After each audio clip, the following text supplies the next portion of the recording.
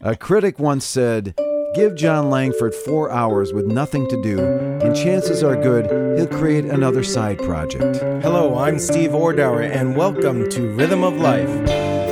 Today on the show, guest host Bob Hercules welcomes the dynamic musician and visual artist, Jon Langford. Since the mid-1980s, Langford has been one of the leaders in incorporating folk and country music into punk rock. Jon's body of work illustrates that he has always treated punk rock as folk music, and combined this with his obsession with American roots music to produce some very unique and compelling compositions throughout his illustrious career. Today, our guest is the incredibly prolific singer-songwriter and artist, Jon Langford. Yep, prolific. Jon, as many people know, was the co-founder of the legendary band The Mekons in 1977. And the Mekons, of course, are still playing and still recording and still releasing albums. He also co-founded the alt-country band The Waco Brothers, the country western roots band Pine Valley Cosmonauts, Skull Orchard, Three Johns, and on and on and on. Many bands. The Mekons are still playing and putting out great albums, including their newest album, Deserted, which came out in 2019. So I wanted to welcome you to the show, Jon. Thank you for coming down here today. Yeah, it's great to be here. Great to see you. Yeah, the Mekons are still, it's amazing, but I joined the Mekons when I was 19 years old. Yeah. And this year we had 2 quite large tours by our standards. Yeah. And they were probably the most successful tours we've ever done. In your history. Yeah. What which would is you, really odd. What would you attribute that to? I don't know. Maybe it's just maybe people think they should come and see us now before we croak. Or I don't know. I think the new album's really good, and it's a very good album. And we've ended up accidentally on 2 really good record labels. This album is released in Europe. It's called Deserted, and it came out in Europe on a label called Glitterbeat, and they've been voted Best World Music Label 5 years in a row by Womex, and for the Mekons to be on a label like that is incredibly exciting for us. So record labels still matter, you're saying? I think so, in a different way. Yeah, I think to be on a label that's very cool and has a very strong identity, and in the case of Bloodshot Records here and Glitterbeat in Europe, amazing work ethics. I think it takes a lot of pressure off you. And when the album came out in Europe, I think people were intrigued that we teamed up with Glitterbeat, and there was definitely a buzz about it. We were in Europe a few years ago, and it didn't feel like there was that much interest. We felt like, we've left it too long. We haven't been coming back enough, right? Because we're lazy and we're old. But this year it was very, very exciting. Do you feel like you have to tour to not only to make some money, but also to keep the album out there and to get it into people's minds? I do feel like if a record label's putting the money together to release it and do a proper job on it, you need to send them a signal that you're not just going to sit at home and wait for nothing to happen. Right. Because that's what would happen. And I think these days a lot of the money that people make is from touring. We're on a different scale, We're not selling $35 T-shirts every night. Right. But I think it was a good thing for us to do. Whether we will do that again in the future with such intensity, I don't know, because it nearly kind of killed a few of us. This song's called Tina. It's for Margaret Thatcher and all her spawn. Well, I imagine logistically it's difficult because some of you, the Mekons, live overseas and some live here in different places. And we are geographically challenged. Yeah. That's a good way to put it. Well, I saw you guys at the Old Town School Roots Festival.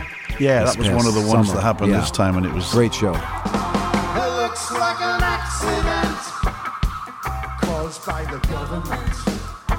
Good people with good intent, they're paving the highway down. It sinks into the water where the bad side is burned, and it's not where they lead us, it's in the act of the turn. I want to go back and just get a little bit of your background. You were born in Wales in a town called Newport. Yeah. What was it like? Seaport town. Seaport town. What was it like to grow up in Wales in those days, the late 50s, early 60s? I don't remember the late 50s, Bob. No, when were you born? No, 1957, but I haven't got much of a memory of that. Newport was kind of a boom town when I was a kid. It was steel and coal, and it was a very working class, gritty town. My mother's family were from up the valleys in the coal mining area. A lot of coal mining in the family, and the steelworks were big, and miners and steelworkers were paid quite a lot of money. So Newport grew. I remember there was lots of new kind of estates built, and we lived on a place called the Gare, which was some kind of model council housing estate thing in the 1950s. In the utopian 1950s, we were, Labour governments building good quality housing for the workers. Right. All that changed roughly around the time that I was thinking of leaving. I was going to go. I didn't know where I was going to go. I wanted to go to art college. Obviously that's what British people do. Just leave school and go to art college. See what happens. Were you painting? Were you doing some artwork? I was drawing. That's all I ever did. Yeah. I wasn't really musical in the sense of that I didn't have. I sang in a Welsh choir, although we weren't allowed to speak Welsh as a kid. Wales was it was one of the the imperialist kind of strategies where you stamp out the native language. And really? That was going on. I'd kind of lived through that as well. The 70s was a big resurgence in so the Welsh civil rights movement was kind of about language. Oh, okay. And winning back the right to have that. So when I was at school, we weren't allowed to speak the Welsh language, but it was literally against the law. We actually had a Latin teacher who could speak Welsh when I was in high school, and we asked him if he'd teach us after school, and then the headmaster thought it might be a nice idea, and then he got in touch with the local authorities, and they were like, absolutely no way. Wow. Yeah, there was a thing. My mother, when she was at school, they put a rope around your neck like a noose, and it was called the Welsh knot because you were not to speak Welsh at school. Wow. And my grandmother didn't speak English till she was 9 or something like that. Yeah, weird, and then as the civil rights thing was becoming more apparent, that people were painting out road signs. There were actually bombing campaigns. The Free Welsh Army was brilliant. It was the only army that never killed anyone except a couple of its own members. But we used to burn down English people's holiday cottages and things like that. Wow. I didn't. Personally. I didn't know anything about this. Yeah, but Newport was different. It was definitely more of an Anglo town. Newport. There wasn't that much Welsh spoken there anyway. But people moved there from rural Wales because of the jobs in the industry, and then that all started going during the 70s and late 70s with Margaret Thatcher. You had the mines closing down. I think the year I left, the steelworks shut down to about 1/3 of its capacity. Right. And kind of what happened here in the States in Chicago and Indiana area. So you went to University of Leeds for art school. Yeah. And I said, is there something in the water there? Because you had the Mekons forming at that university, and also Gang of Four. And so it's amazing that both these great bands came out of that one. There was a lot going on. It was there was two universities, basically. What was called the Leeds Polytechnic and Leeds University were right next to each other in the centre of town. They weren't campus universities. I think there was like 20,000 students living in a very compacted area. And we had, there's a band called Fad Gadget, Frank Tovey, Soft Cell, Mark Almond, Scritti Politti, Green Gartside were also there at the same time. All from Leeds as well? Well, they were all from different places, and they all ended up in Leeds. But I mean, they were at... Yeah, they were all at the university. And the Gang of Four, the first people I met the very first day were the two, Mark and Andy, who were the singers in the Mekons. I remember Andy saying to me, said I had a drum kit. I just got interested, and I thought the only way I could ever be in a band would be a drummer because I wasn't musical in any way. He said, "Oh, all right, my mate's forming a band, and they might be looking for a drummer. Have you got your drum kit with you?" I was like, "No, I'm going to get it though. I'm going to get my drum kit sent up," because the punk rock thing was just sort of starting. Yeah.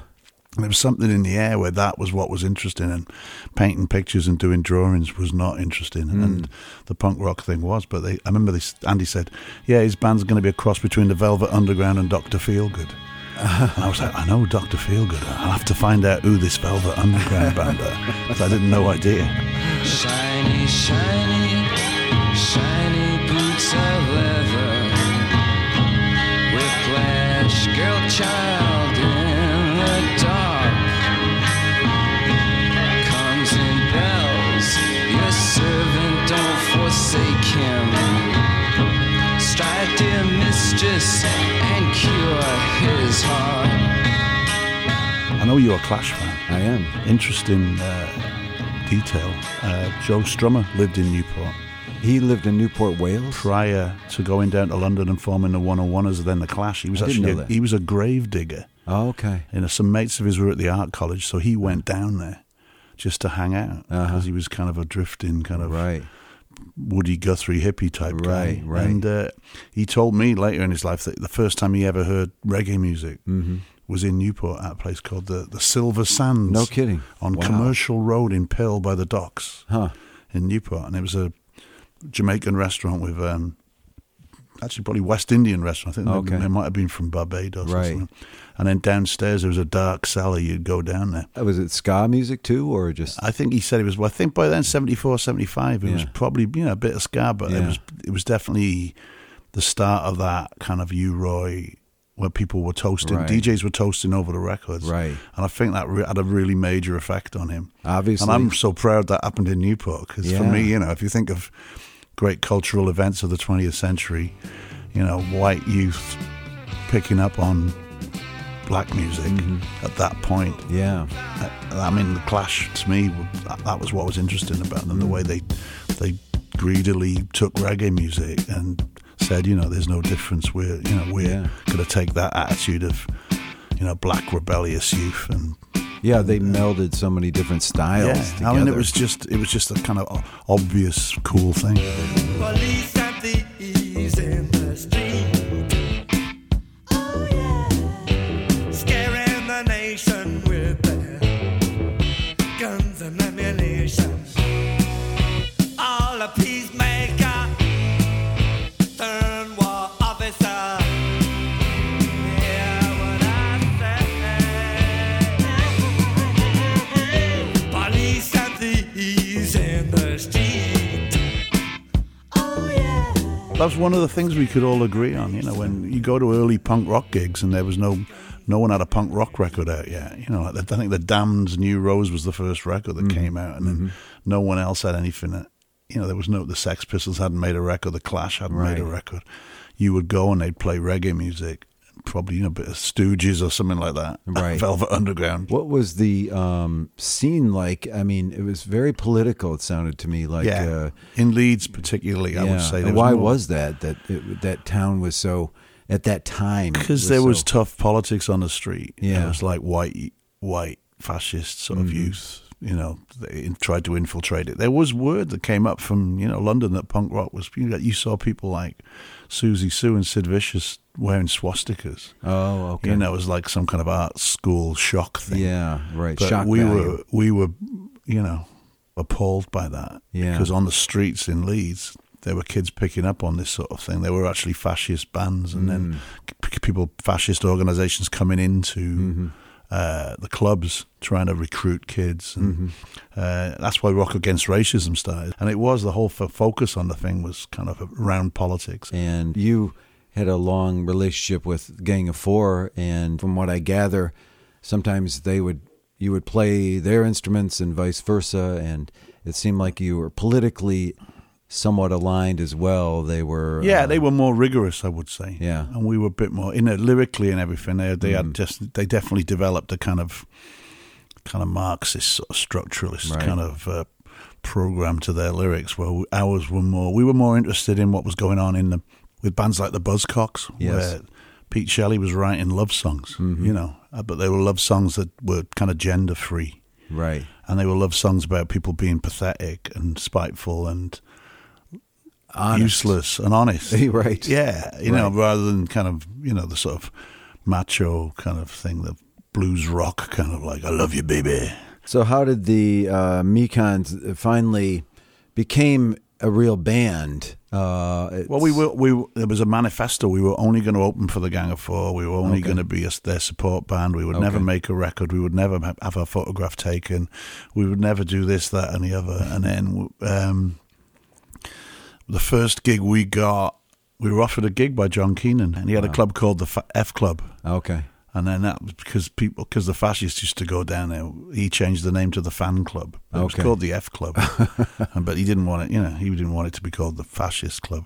But he booked us to open for a Scottish band called the Rosillos, who were classic kind of art school. Yeah, I kind of remember that kind of cartoony science fiction fun punk band, and there was kind of room for lots of things in the regions of Britain. Everybody had their own interpretation of what punk rock was, and a lot of people were doing really weird things because it was outside of the London sort of based, punk. I think in London was kind of like, it was fashion based, and it was very much the next stage of the music business. People were watching it as like, what's this? Oh, right, here's where the music business will go next. And then in the provinces and Wales, Leeds, Scotland, Manchester, people were taking it more at face value as a kind of a call to arms, or just the fact that it was people who would normally not have been in bands. Right. People who were absolutely excluded from being in bands by the nature of kind of prog rock virtuosity. Right. Suddenly we're allowed to be in bands. And was that liberating to you and your bandmates? Yeah, that was absolutely it. Yeah. I mean, Tom said to me the first day we formed,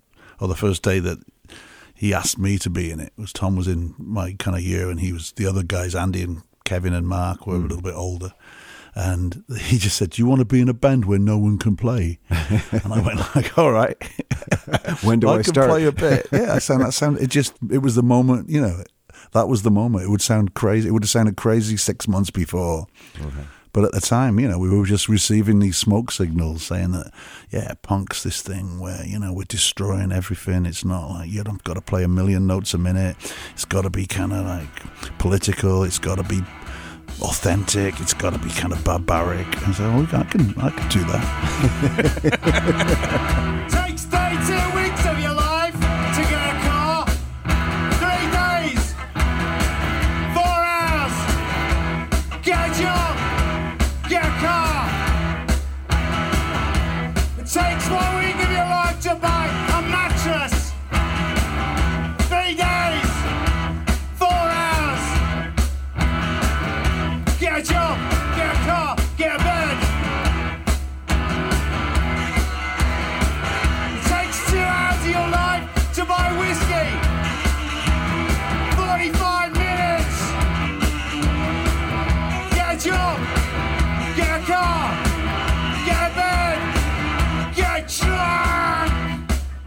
And one of our things we used to say to people was always, we can, we'd finish a gig, and then we say, go and form a band, do it yourself. You can do this as well. Right. And we got quite good with minimal resources at actually putting on some kind of exciting show. But literally, it was all backwards. Rather than having a solo, someone would drop out. Right. So that's what the Gang of Four perfected that as well. Right. It was that was like a dub reggae thing, where rather than add something else on top at this point. Right, the bass player drops out.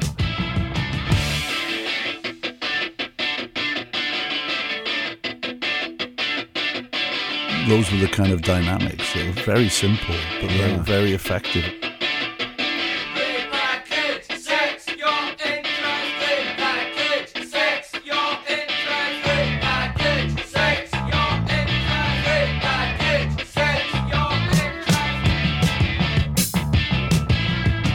Punk was about, you had to be, I think the first gig with the Rosillos I was talking about, the John Keenan actually, we told him we only played slow songs. We were going to be the first punk band that only played slow songs, and he just went, well, you better speed them up or they'll tear you apart.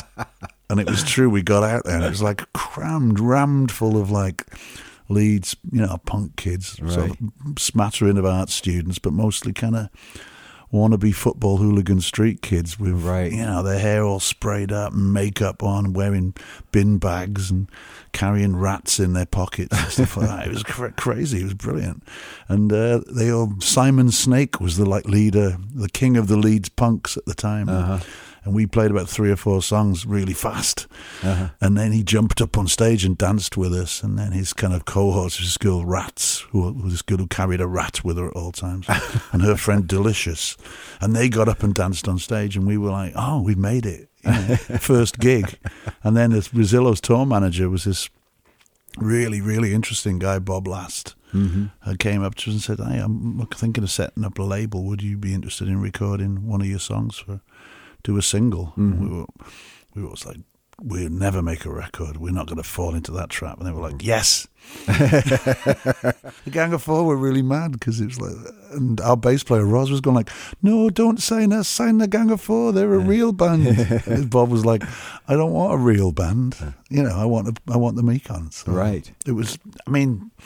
So you did that single. Never Been in a Riot, right. Which was actually an answer to the Clash's White Riot. Right. And it was directly relating to how that song was misinterpreted up in Leeds and Yorkshire, because the Clash wrote that song, I won't say naively, but there's a White Riot. Right. They were definitely saying we're pledging our allegiance to black West Indian youth who are fighting the police on the streets in London at this time. It was a very specific message about SPG group, special, paramilitary police going down there and pitching, battles with the local West Indian kids who were disenfranchised. So you're saying that the Clash song White Riot was in a way misinterpreted when it got out to other parts of the country, like in Leeds. Yeah. Then it was seen as White Riot, meaning white kids rioting on behalf of white working class kids or something. And fight, so you probably going out and fighting with Pakistanis and West Indian kids. And so you guys wrote a song, Never Been in a Riot. Yeah. As sort of a poke towards that interpretation. We thought it was just a brutal kind of admission of our kind of useless middle class art schoolery. We'd never been in a riot. We didn't want to be. Right. And if the police came, we usually ran off.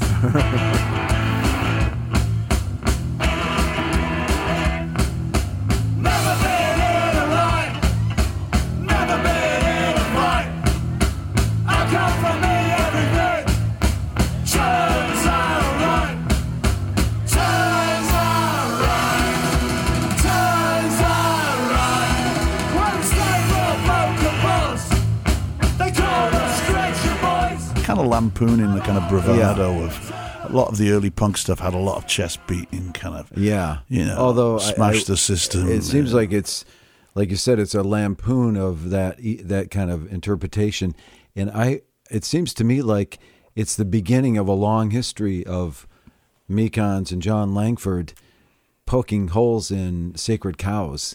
It seems like you've done a pretty good job of being able to.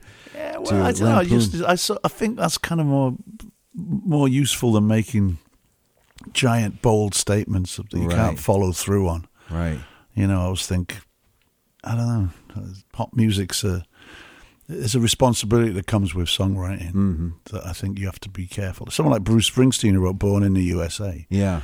I think he was shocked that people only listen to the chorus. Right, vastly misinterpreted song about Vietnam. A very heavy song about a guy coming off of Vietnam. Ronald Reagan thinks it's an anthem. I believe Reagan used to play that song at his rallies until Springsteen put a stop on it. I know. So we've always very careful about what we wrote about and realized that from a very early stage that, there's nuance in everything and possibly this is rather than like barking out some order of how people should behave, in your songs, maybe you're taking part in a conversation where people might be drawn in by wondering about what you're talking about. Right, and you can have a more nuanced. So you were always conscious of that? I think immediately, yeah. Interesting. I was wondering how you were affected by the British miners' strike in 1984, a very divisive time in Britain. Well, that was a galvanizing thing for the band. 1984, and a war of attrition engulfs the British coal industry. This was a year-long resistance by the bulk of the miners and their families. He's a man, a big man, leave him walk out.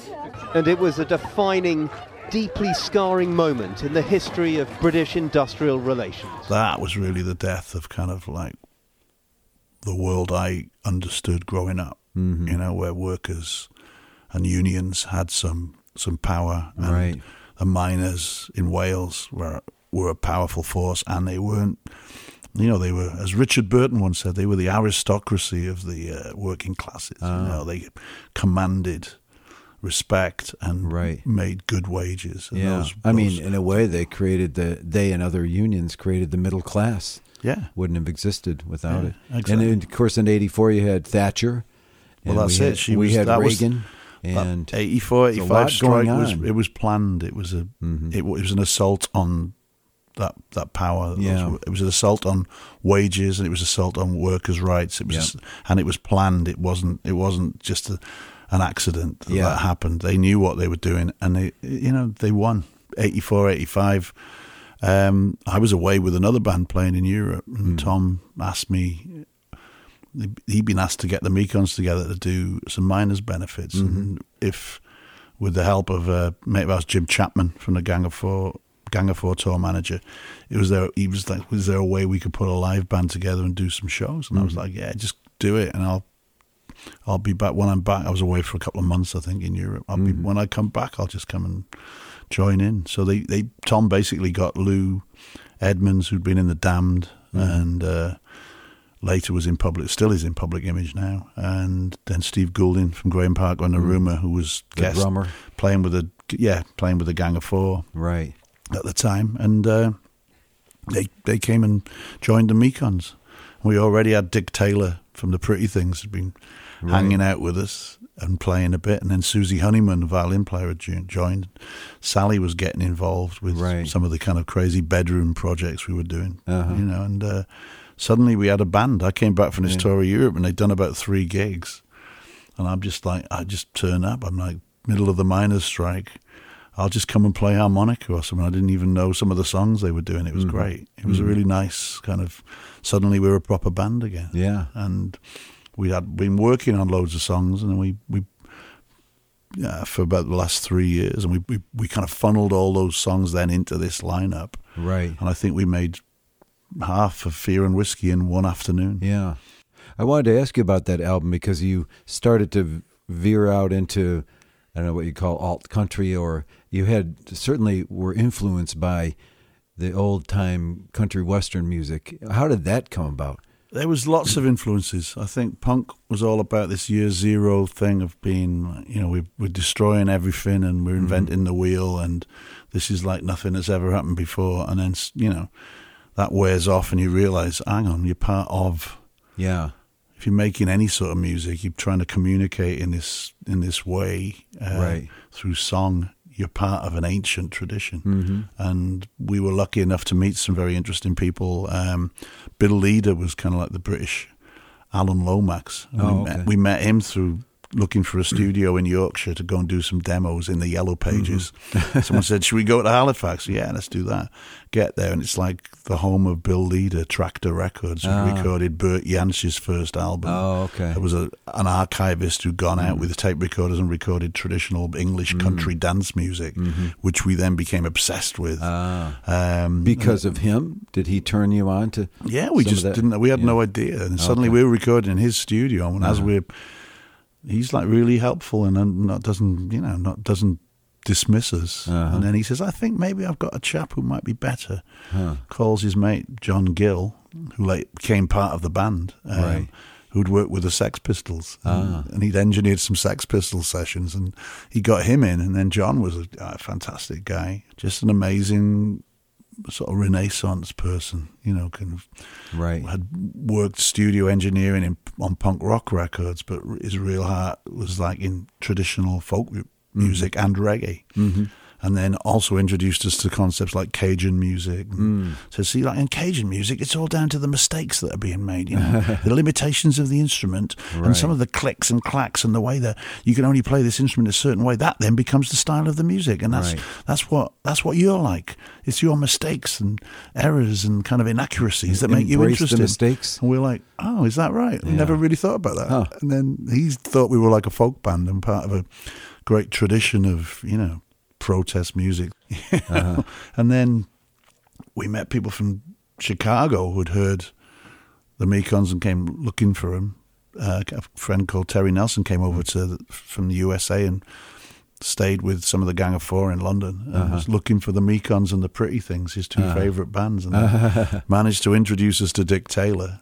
We became great friends. Dick was in the original Rolling Stones. Oh, he was? Yeah. Really? He was at art school with Keith. And, wow. Yeah, but he came along with his sort of searing electric guitar, and then we were like starting to get interested in country music because Terry Nelson had all these tapes of Merle Haggard and George Jones and Ernest Tubb, and I got obsessed with that. Had you heard that music before? No, I didn't know. I didn't think I liked country music. No. I didn't know Johnny Cash was country music.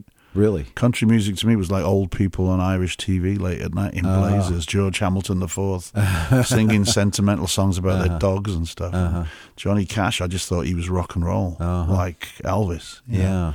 But when I heard, we were like 26, 27 years old probably, and we're suddenly listening to songs about, Merle Haggard songs and George Jones songs about drinking and lost love. Right. And that's what Terry said, because our biggest record was called Where Were You? And it's like, I was waiting in a bar, Where Were You? Was the second single that caused all the trouble by actually selling really well as an independent record, and found us, ended up with us being on a major label. And he said that's like a country western It is song. kind of like a country song. It's three chords. He said it's three chords, and he said all your songs are like country songs. All three chords, really easy to play, and all about being in bars and failed sexual relationships. When I was waiting in the bar, where were you? When I was buying you a drink, where were you?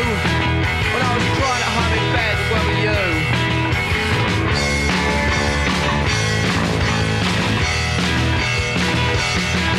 When I watched you from a distance, did you see me? You were standing in a queue, did you see me? You had yellow hair, did you see me? It's a classic. It's like Ernest Tubb. Yeah. Where Were You was like Walking the Floor Over You by Ernest Tubb. Right. And it was really hard for us to make that connection. But then once we'd made it, it was like, God, maybe we were a country and western punk band. All this time. And what would that sound like? And then you added some instrumentation. Yeah, the to help violin was augment really that. important. The violin and Susie just sort of turned up. She'd played on a record by the Fire Engines called Candy Skin, which was one of my favourite sort of post-punk records, Scottish band. Absolutely brilliant. And these strings were just amazing. And someone told us about Susie, and we decided we needed a violin. Could she come and play? And she said yes, and she's still in it now. Yeah. I mean, it really gives the sound such a haunting quality. I think There's something about the way she plays the violin. She's it's Scottish. beautiful. Oh, okay. And I don't know. It's like you can take the girl out of Scotland, but you can't take Scotland out of the girl. She's just like, it is haunting. Yeah. Everything sounds like it's cloudy and raining when Susie plays the violin. And then Sally Timms, some of her songs are in that same tradition, I think. She wasn't on Fear and Whiskey. No. For some reason. She was sort of sneering in the background going, that sounds terrible, don't release that. But she'd sung on some stuff earlier, but for some reason she wasn't around when we did that album. Then by the next album, Edge of the World, she was in the band and sang a bunch of songs. Then she was in the touring band when we came to the States in 86, 87. And she adds a whole different quality to the band, I think. Yeah, it's a collective. It was a group of friends. Really, that's the band we have now. I wanted to ask you about the album, The Mekons Rock and Roll, which is such a great album. And it was really, at that point, I take it was your best-selling album. You were on, was it A&M Records? Yeah, we were on a label called Twin Tone up in Minneapolis. They had this kind of like farm team system. They had the Replacements. Yeah, Twin Tone. and Soul Asylum. And Soul Asylum, right. We were like the Jayhawks as well. Right.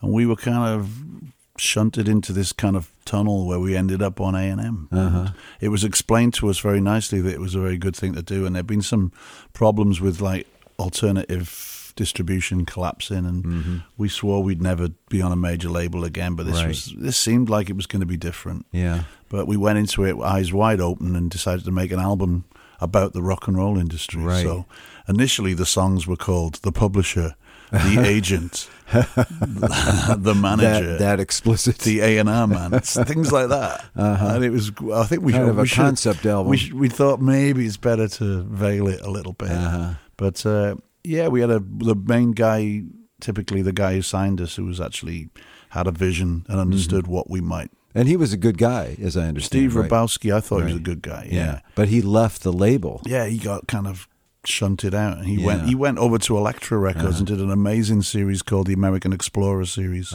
That's kind of the model we wanted to be part of, right? Where major labels didn't spend that much money on things, but gave more established artists, artists who were kind of a niche thing, some money and proper distribution. And would leave you alone somewhat. Leave you alone and not worry if it doesn't sell 1 million copies. Right. I mean, they did sell, as I recall, like 30,000 albums, which is pretty decent sales. Nothing for them and huge for us. Yeah. It was a dark and stormy night, and the ship was rocking on the open sea, tossing and turning and rolling in our bunks. The first mate, the bosun and me.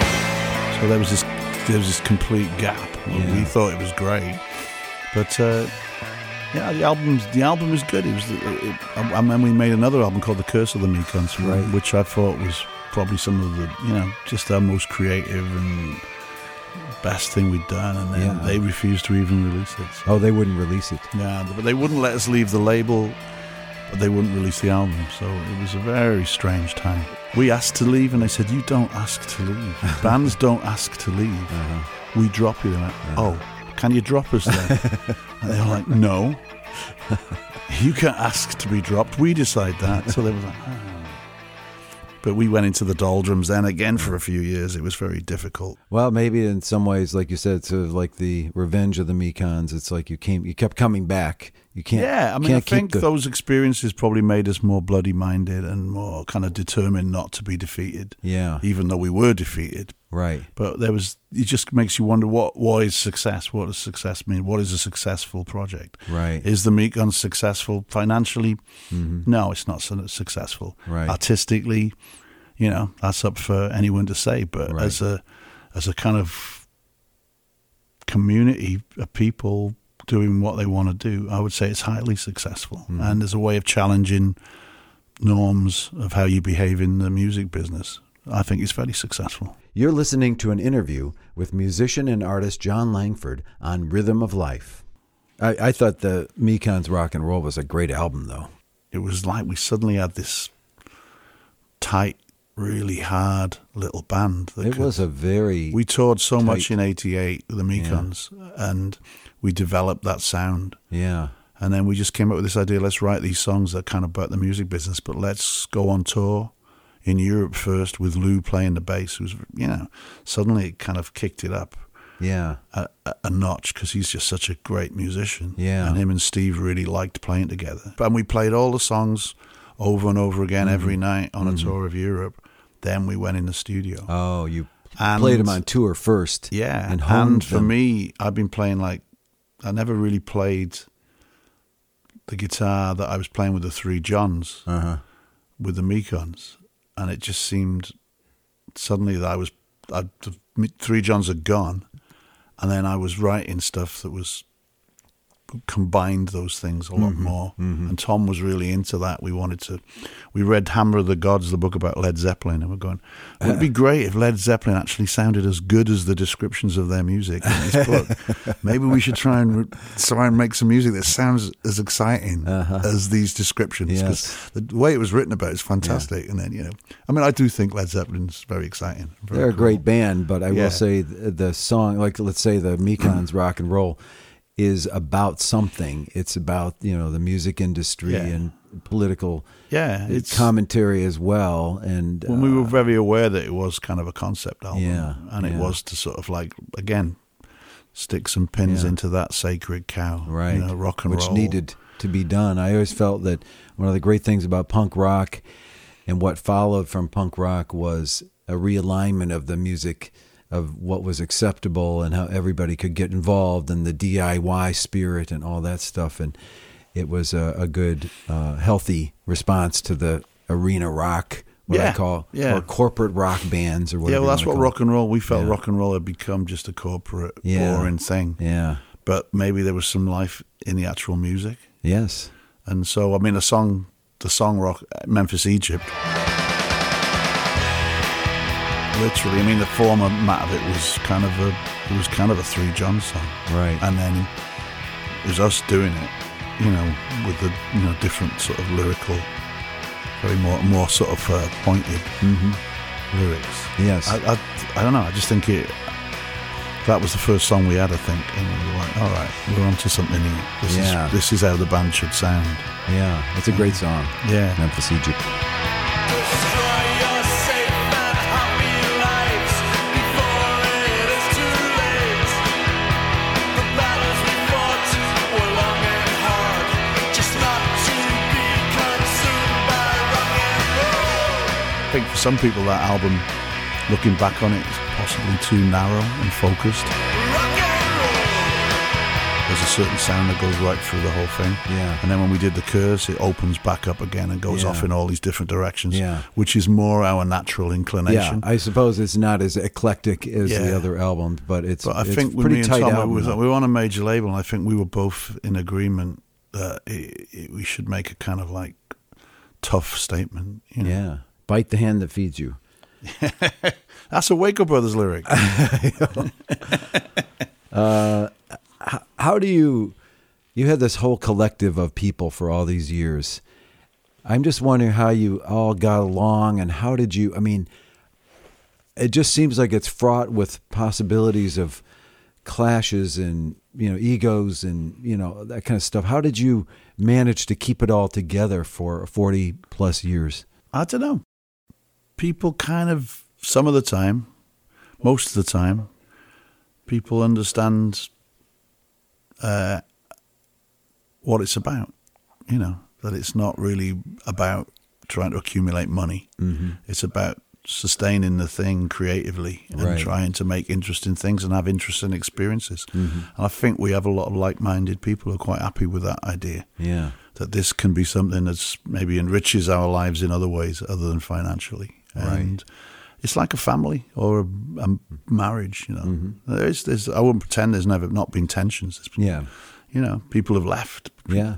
Said, I've had enough, I can't do this anymore. Right. And then we've always said, well, you can always come back. Yeah. And you have had some people come back. Right? Yeah, people That's come true. back. They didn't leave. It was just like, I can't do it at the moment. Yeah. I've got to go and earn some money somehow. Yeah. Well, there's always that. What happens when we're together is the magic thing. Yeah. For me, and it's almost not worth. We'll have conversations and we'll talk about, like I said, words or a book. Right. Tom will say, "Hey, have you read this? I should read this." Mm-hmm.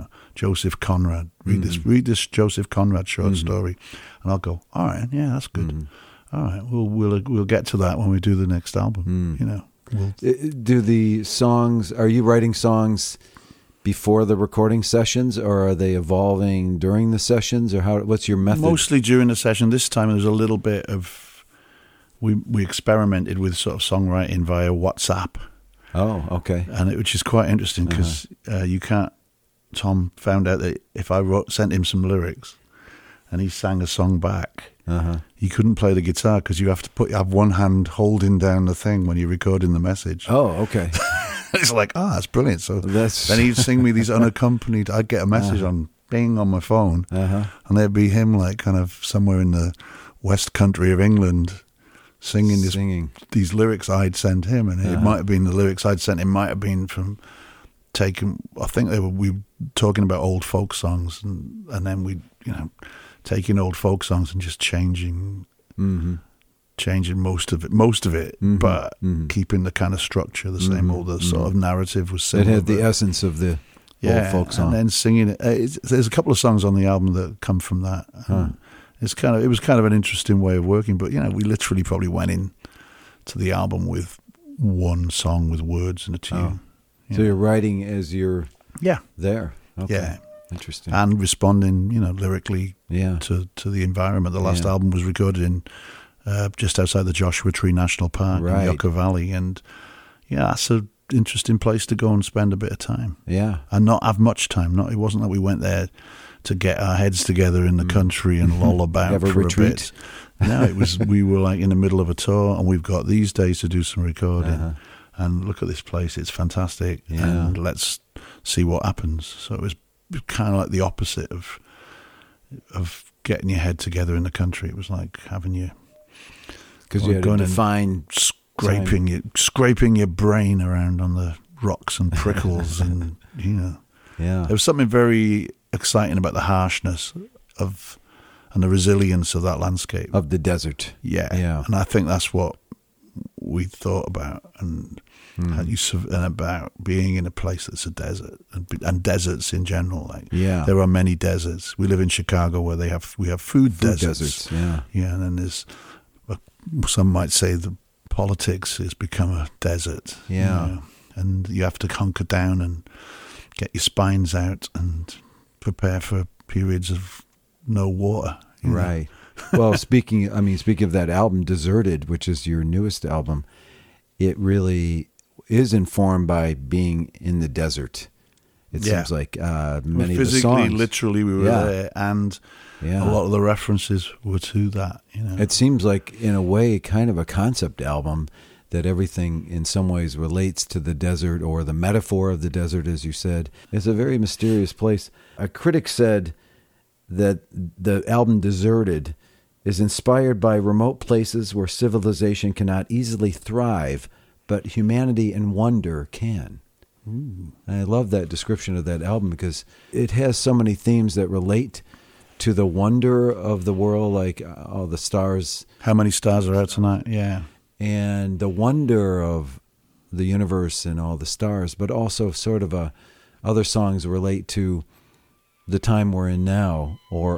There's a song on that album, Lawrence of California. Yeah. And I love that song because I take it as sort of this lunatic fringe guy who thinks he's the king of the desert. But it's a reference to T.E. Lawrence, the Lawrence of Arabia that we know. Yeah. And so it's a very interesting song to me.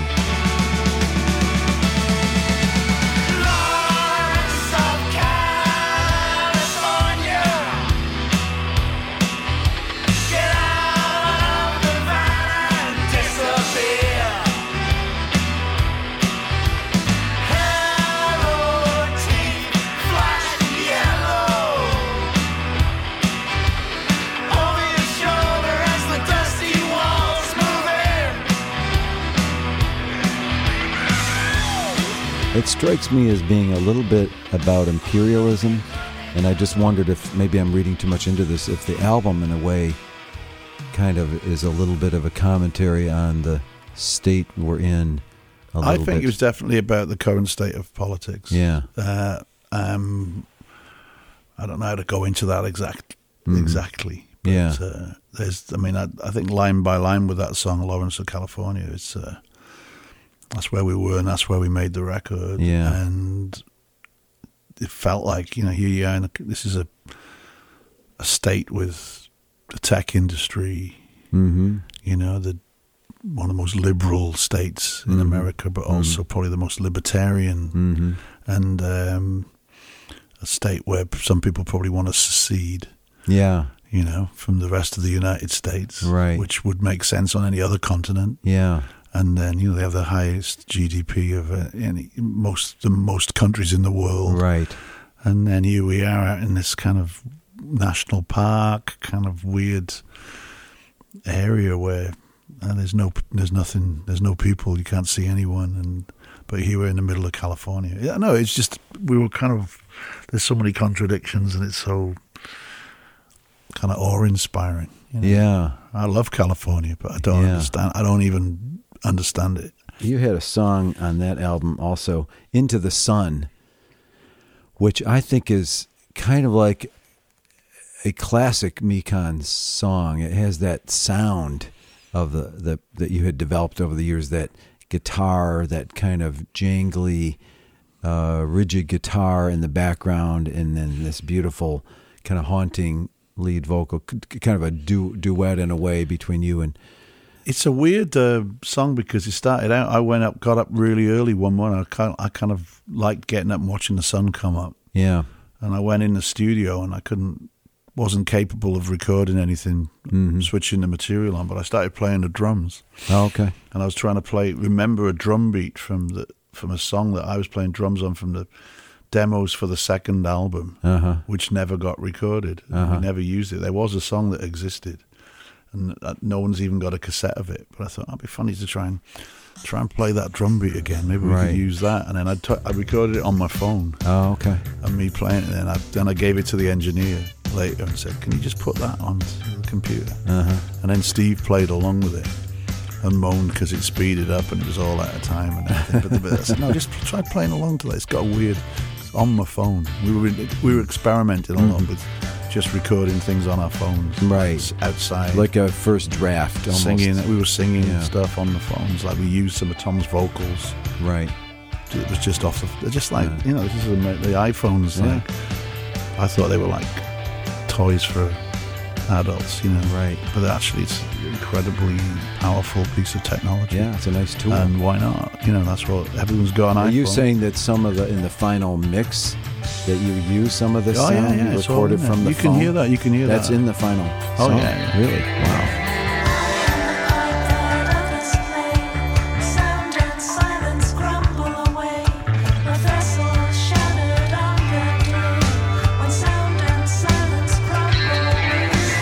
I can't explain how these records get made really, other than we set up the circumstances and there's this crew of people who are uniquely open to try things and lead by failing.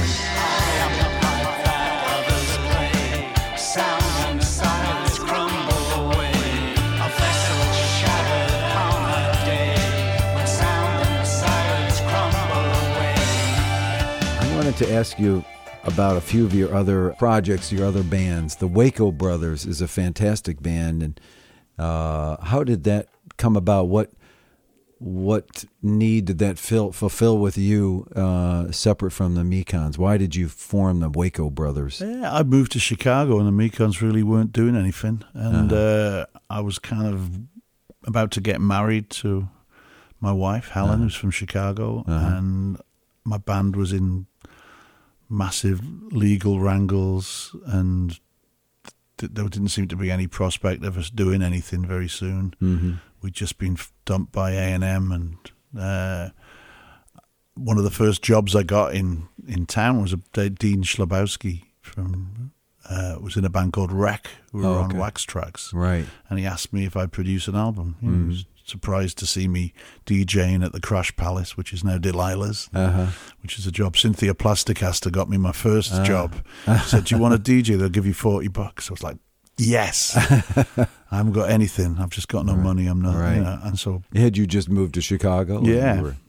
And so I met Dean that night, and then we became friends, and I think I worked on the album. I forget where we were, but he had a guitar in his hand, and we went for a drink at the old country and western bar in Wicker Park that became the Double Door. The Double Door, yes. Yeah, and it was a Double Door then. It was Double Door Liquors. It was a country bar at that point. Yeah, and had a stage like a wagon, like one of those with wagon wheels and a big cover. I remember that bar, it being in my opinion, the smokiest bar I've ever been in. Yeah, for some reason we went in there for a drink. Yeah. And then the woman behind the bar said, are you guys a band?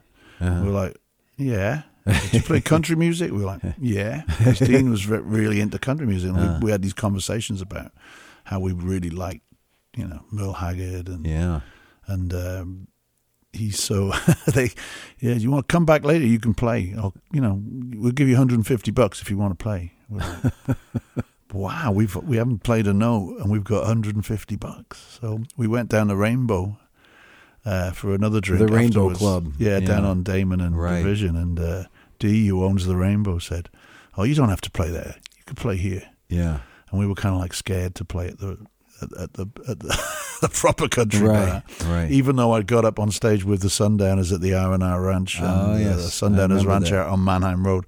The Sundowners were the Chicago country western band. Yeah, I paid my dues with those guys a few times. Yeah. But it just seemed like safer to do something at the Rainbow. And then she said she'd give us $300. So we were like, okay, we're going to do this. That's pretty good. So was it just the two of you? It was just the two of us. Then Tracy Deer, who's in the band, his girlfriend had given him a mandolin. Oh, okay. which he didn't know how to play. So he got up and did a few songs. But then he was like the kind of driving force, and he knew lots of people who ran bars. Right. So we decided we'd have this band that was not anything to do with the normal gig circuit, and we would just do country and western covers in bars, because I'd never done anything vaguely like that in my life. But of course, these affairs turned into, we just got paid in beer, and they turned into riotous events, and people...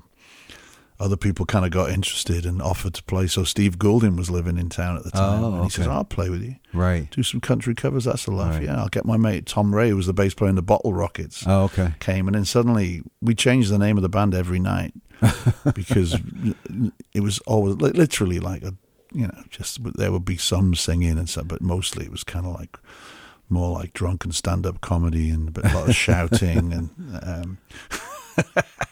When did we played Jimmy and Ty's and Wrigleyville Tap. When did it become the Waco Brothers? That was the gig. We got a gig. And I was out of town, and Dean thought Waco Brothers was suitably tasteless. So soon after the event, we were the Waco Brothers, and we packed out in the Wrigleyville Tap, and Steve and Tom Ray playing actually proper music. We actually sounded like a real band, and then people like Sue Miller hey, I hear you got this band. Why don't you come and play the lounge act? So well, that's not the point. We don't play. We only play bars that don't have music on normally. And right. She was like, well, so you won't play my club? I'll give you, and we're like, all right, we'll come and play there. So then it turned into a proper band, but it was meant to be. Right. And then Bloodshot found out about us and asked us to do a track for one of their early compilation records, and then wanted us to do a single. And we were like, well, I don't want to be in a country cover band on a record. That seems ridiculous. Right. So we just started writing songs. Yeah. Yeah. Dean's great songwriter. Yeah, a good singer too. Yeah. Yeah. Yeah. So it was kind of easy, and that again, opposite of the Mekons, it was just you write a bunch of songs, I'll write a bunch of songs. And we'll just go. Now when we make an album, I don't even really hear what he's written. We'll go into the studio and I'll say, you got one? Okay. And we'll learn it on the spot and record it. But these are different from the Mekons. You're writing songs in advance. Yeah. Before the recording session. Okay. Yeah. I'll have some, but we don't even, I think we trust each other enough to, we don't pick over what each other do. It says, you bring something, I'll bring something, and we'll bash it out. And is that different from the Mekons? Is it in a way liberating to be able to play with the Waco Brothers, kind of a different band, different kind of? For me, the Waco Brothers was always about you didn't need to read the book to understand the band. Yeah, the Mekons we were kind of struggling with a lot of baggage, and there'd been lots of turns and directions, and the sound wasn't necessarily consistent right the way across it. It wasn't that bad as the ideas were consistent, and the sound could be almost anything. Are you saying because the Mekons are essentially an art project, really? Yeah, exactly. And so it evolves all the time, whereas the Waco Brothers are... I wanted a band that wasn't in any way an art project. And the Three Johns were kind of arty. Yeah. But had a very consistent sound. It was very kind of stripped down and very recognizable. You'd always know when you heard the Three Johns. And so the Wacos, I wanted something that was like that, something you could take anywhere on a Friday night, and no one would, be confused. Just one album I love, Going Down in History. Yeah. That's the lead song, the title song, and that is fantastic. And it's such you quoted from it earlier, Bob. Yeah. Bite the hand that feeds you. Right, that's right. Yes. It's all gone. We used up everything. Gotta find something to put in its place. Gotta walk before you can fall down on your face. Gonna bite the hand that feeds you. Gonna bite the hand that feeds you. Gonna bite the hand that feeds you. Gonna bite the hand that feeds you. We're going down, going down, going down, going down. We're going down, going down. You're going down in history. There's a very tight band. Yeah. When you listen to the Waco Brothers, and I've been to some of your shows. It's a stretch. Time time is so elastic. Better find something to put in its place. But I always say it's like something you go and see on a Friday night, and you have a good time. Yeah. And then maybe if you want to listen to how depressing and annoying the lyrics are, you can do that later into your own time. Well, and some of the Waco songs are also political. I mean, they're all political, really. You're going down in history. Gonna haul the bastards over. Gonna haul the bastards over. Gonna haul the bastards over. Gonna haul the bastards over. We're going down. Going down. We're going down. Going down. Going down. Well, you're going down in history. You're going down in history. And Building Our Own Prison. Yeah. Great song. And can be, like art, I think it can be interpreted different ways. It was kind of about gated communities. Yeah. We're all going to live in one big gated community. Right. Keep everyone we don't like and every idea we don't like out.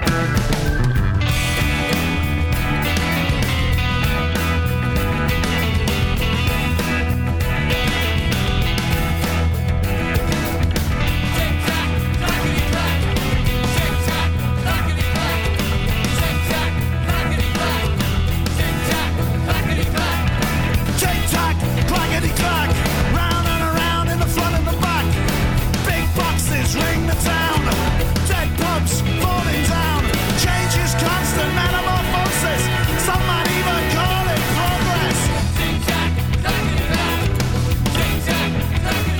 It's kind of about the internet as well. Mm-hmm.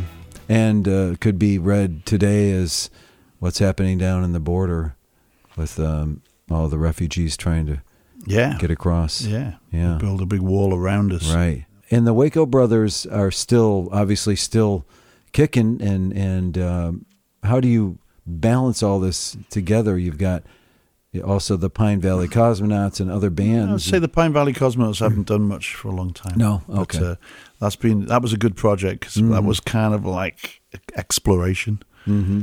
And at that time, the sort of country music that I was interested in. Mm-hmm. That's really mostly a covers band, right? Yeah, we just played. We basically went in and found weird songs. It was like honky tonk archaeology, I think that's what somebody called it. And it was that. And then Bob Wills, Yeah.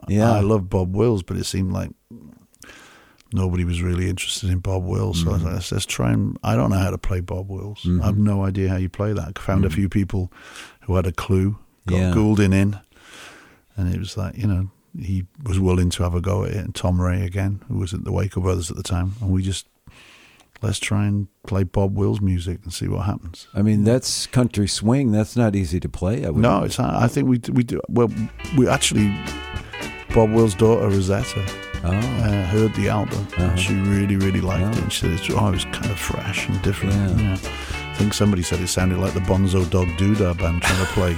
I remember that. Trying to play Bob Wills, but that's fair enough.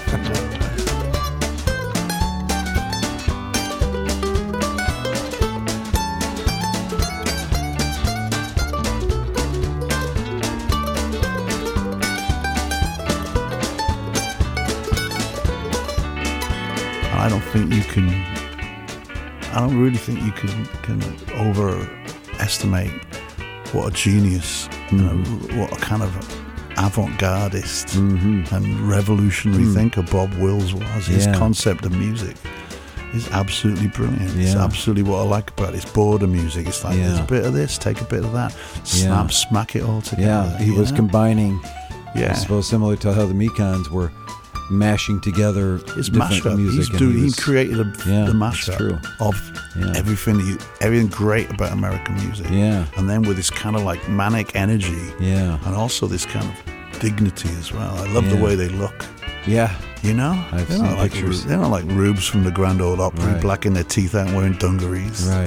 This is for real. This is what professional band. This is what we look like, and this is what we are. And the respect he had for black music, Mexican music. It's just, it's really what a great human being.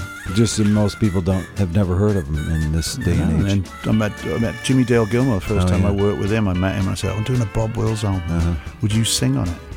He'd go like, oh, yeah.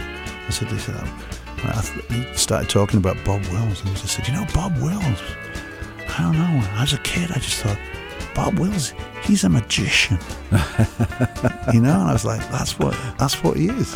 It's funny that a guy from Wales would end up resurrecting, in a way, some of that great Texas swing music. I don't know what that's all about. That's crazy. I just think it's, that was the purpose of that. It's like you find out what, there's this music. I don't really understand it. I just got obsessed with it, and I wanted to play it. And I don't think any music's out of bounds. Really. Yeah. I mean, well, that seems to be a defining trait of yours. There's no music out of bounds. Let's talk. A couple minutes left, but you are also an artist. You're a painter, and you've done these incredible paintings of all these blues and country western stars, from Johnny Cash, Hank Williams, all the way to obscure country stars that most of us have not heard of.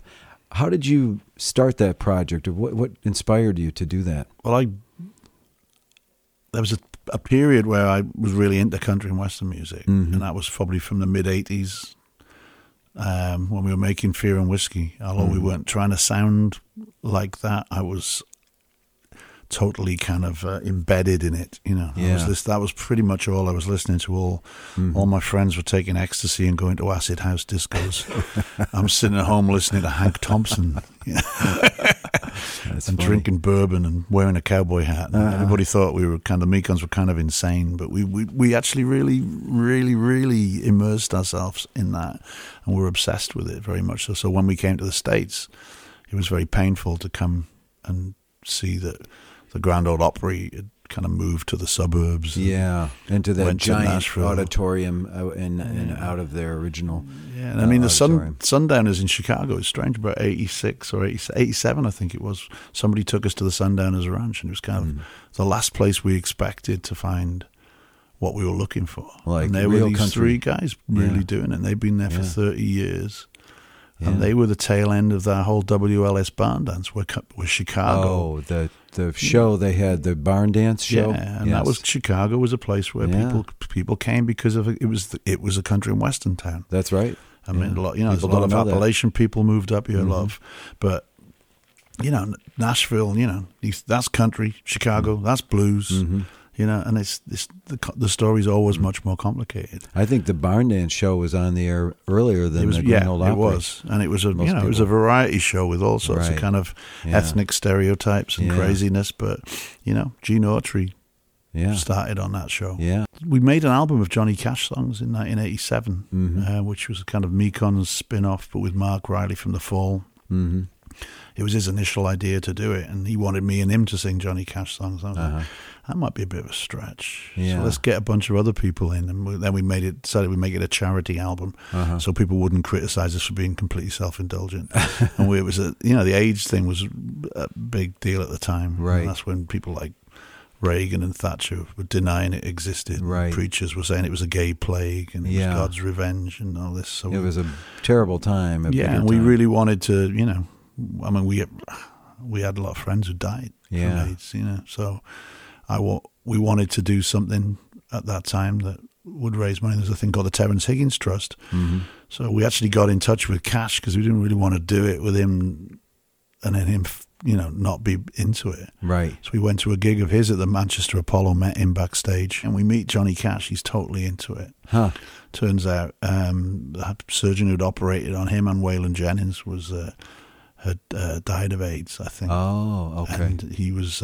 so he was sensitive and... Very, to that Johnny Cash was everything you'd expect and more. Yeah. Totally cool about it. And loved the fact that it was sort of British punk rockers covering his songs and made a point of going on the BBC and talking about the album. And so these young people said in an interview, these young people understand my music more than my fans do. Wow. My fans come to see the Johnny Cash show. Right. These kids, the icon of these Johnny kids, Cash. these kids understand my songs. Yeah. He said that, and it was lovely. And his daughter Roseanne said in an interview as well that it was a big morale builder for him at the time, that we'd done this album. We didn't think, how would Johnny Cash was like Moses or something to me. I didn't think anything I could do he would even notice. And then, you didn't think he would even get a chance to listen to it. No, he did listen to it. It was great. That's great. It's fantastic. In fact, we had a guy called Mary, who was real name was Ian, who was the singer in the Gay Bikers on Acid, which is the band I was producing at the time. And we had him sing "Boy Named Sue" because he's Mary. Yeah, that's perfect. Pretty funny. Cash really loved it. He did a great job. He's a really fantastic singer, and he did a really great job of it. It was a really crazy, bonkers version. Yeah. And Cash on the BBC, Cash said, "I love these young people covering my songs." And he's like, Peter Shelley from the Buzzcocks and Mary from the Gay Bikers on Acid. And it's like, there's Johnny Cash saying Gay Bikers on Acid on the radio. I made Johnny Cash say Gay Bikers on Acid on the BBC. Brilliant. That's a pretty good Johnny Cash too that you just did. He had a little tremor in his voice. But he was so kind of humble as well. It made me... So it was so sweet when we met him. Yeah. I mean, I was like totally the Chris Farley figure, you're Johnny Cash, you're great. You I didn't know what to say to him. Right. I had no idea what do you say to Johnny Cash other than just bow down and go like, you're just brilliant, because he was everything. And he, like I said, I didn't understand that he was country and western. Yeah.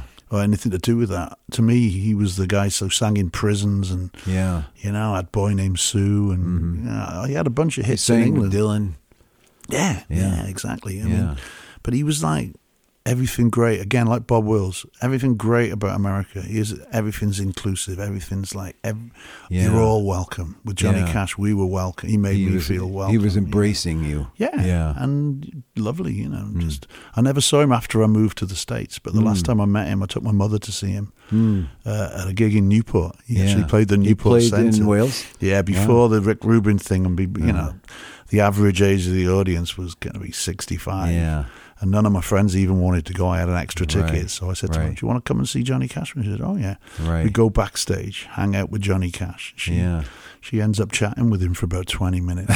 Plants a kiss on her lips as he goes on stage. That's very with sweet. June Carter standing right there. Wow. And my mother was just ecstatic. Wow. What an incredible evening. Yeah, and then he put on a really great show. But it was like, it was the family show, and he, at the time, felt incredibly irrelevant. Yeah. And I think he said, "I don't get played on the radio." Right. Merle Haggard doesn't get played on the radio. George Jones doesn't get played on the radio. Yeah. And I'm just at that time, I was thinking about this move to the States. Right. I'm like, well, God, Johnny Cash is over. Then what are you going to do? And this is all a very long explanation of why I started painting those pictures, because I thought I was like the Pine Valley Cosmonauts, the honky tonk archaeology. It was the same thing. I thought, I'm going to paint these are my kind of heroes. These are my these are my zodiac signs or Greek icons. These are the people I'm going to make paintings of these. And it was quite a kind of obsessive thing of looking at the old publicity photographs. And we went to Nashville on that trip when we came to promote the album when it came out, and I went to Tootsie's Orchid Lounge and saw all these great old publicity photographs on the walls, and felt a kind of real weird connection to like these young country singers in that moment. When you're having your publicity photograph taken, and you're smiling optimistically out in the future, and then you've been on this wall for 45 years, and now you're covered in nicotine snot, and, but it glows like gold. It was the most amazing thing. I thought, I'm going to make paintings that look like this. Okay. How hard would that be? Like, I paint because I was always a good draftsman. Yeah. And I never really had a good excuse when I was at art college. You can draw good. Oh, so what? Yeah. That's nothing to do with it. Have you got? I was like, and I thought, I've got this skill, and I couldn't really use it when I was at art school. No one cared about it. But then suddenly I was like, I found my own way. Now I'm going to make little wooden paintings of country and western singers, but not even of the singers. I thought of them as being paintings of the publicity photograph. Are you painting those on wood? Yeah. Oh, okay. Yeah. And then it came from that, and it's sort of I did the cover for the Johnny Cash record. That was the first one. Mark made me do it. You're an artist, you can do it. Yeah. Just do a painting of him. I was like, I don't know how to do that, and then I started, and then I couldn't stop. It's almost like going back to your original roots when you went to art school. And then all these many years later, you were starting to, and you're still obviously still. When I came to these. Chicago, I had to. That's when I started. Yeah, that's when I started doing it, and it was like we were in real problems with the band. I didn't have any means of making a living. And Tony Fitzpatrick, fantastic artist in town, who I'd actually met again on that trip with Mark Riley. I met him in Graceland. Oh, really? Tony was being thrown out of Graceland for jumping on the bed or something crazy. And, I met him and he's going, Mekons, what are you doing at Graceland? Mekons, man. And I'm like, who are you? He said, when you're ever in Chicago, you got to look me up. So when I moved here, obviously we bumped into each other. Yeah. And he just said, you draw. I heard you do drawings. What do you do? You got to come to my studio and make some art. I'll give you an art show. Never seen anything I'd done. Wow. And that's when I had the kind of large cogwheel went round in my brain, and it's like, oh, I was actually trained as an artist. Maybe if the Mekons, I can't make any money as a musician, maybe I can. And I never ever thought in wildest dreams that you could make art, exhibit it, and sell it. But it's kind of work, Bob. That's great. It's been they're beautiful paintings. Well, and they're so evocative. I think one thing I see in them is they're so evocative of the time and the period, and there's something about the texture of and now it makes sense they're painted on wood. Yeah, and they're so very fragile. The surface is very unstable. Yeah, there's a lot of oil pastels and things like that in there. Yeah, and but the distressing. Yeah, I wanted to make it look like not like aging or like faux kind of like distressing, but actually vandalism. So they're actually really scratched up. Okay. And, like the pictures on the wall of Tootsie's, like people's 45 years of people's dreams being kind of like hacked away. That was the idea for me, So weren't you commissioned by the Country Music Hall of Fame? Country Music Hall of Fame, and even like Hank Williams. There was an album of Hank Williams, kind of like solo acoustic stuff came out, and they asked me to do the cover. Really? And I'm like, nice. wow, this is really odd. A painting of mine called "The Death of Country Music," which basically calls the Nashville music industry a bunch of murderers for destroying all the things I liked about country music. For homogenizing. Ended up on the wall of the Country Music Hall of Fame. Yeah. Well, thank you for sharing all your stories with us. And that's great. Thanks, this Bob. Interview. It was really, really great to talk to you, and can't wait to see what new things come out of your mind as we enter the next year. Hopefully something. Something. You can never tell. That's right.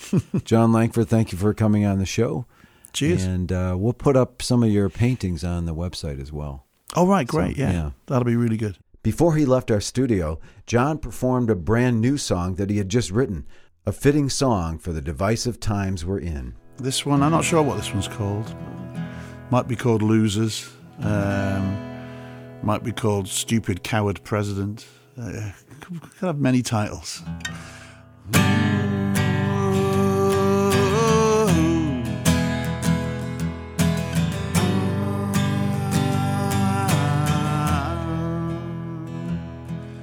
Soldiers coming home from another holy war. Did you fight to win, or are you losers? Walk back into a game show where the fortunate will spin, beggars won't be choosers. I'll walk a mile in your shoes, and this is what I'll say. I have your shoes, now I'm a mile away, and the gap's been getting wider every hour since Reagan came to power.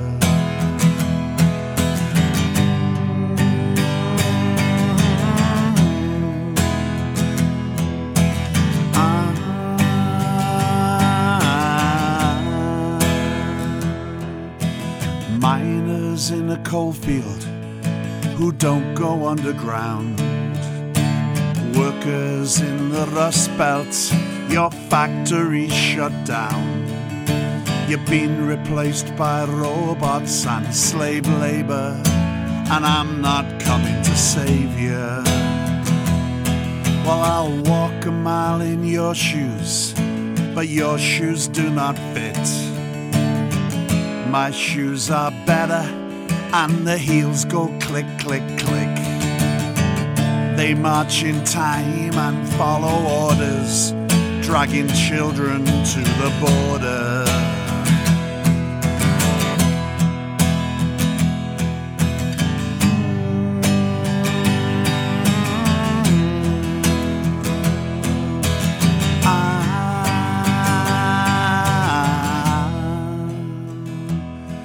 Yeah, I'd walk a mile in your shoes, but you know I'd rather ride, so my little hands can wander anywhere that they decide.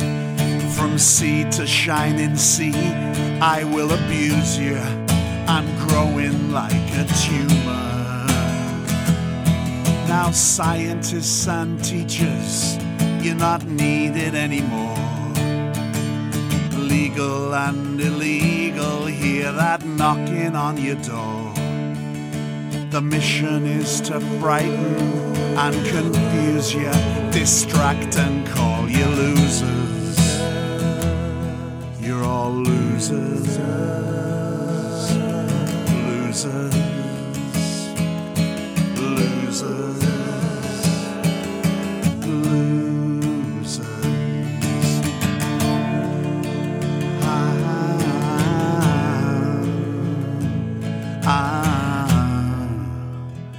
Now we're all losers.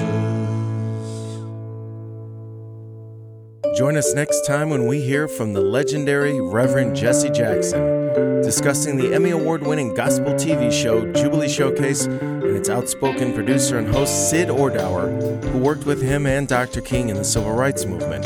This upcoming episode is part of an ongoing series from a documentary in production about this incredible show that was a who's who of gospel icons from 1963 to 1984. As reported in Rolling Stone magazine, for Ordauer, Jubilee Showcase was simply one of several interests and passions folded into a larger life of activism. And the reconsideration of Jubilee Showcase comes at an opportune time when gospel music is regularly showing up as a key influence in the pop mainstream.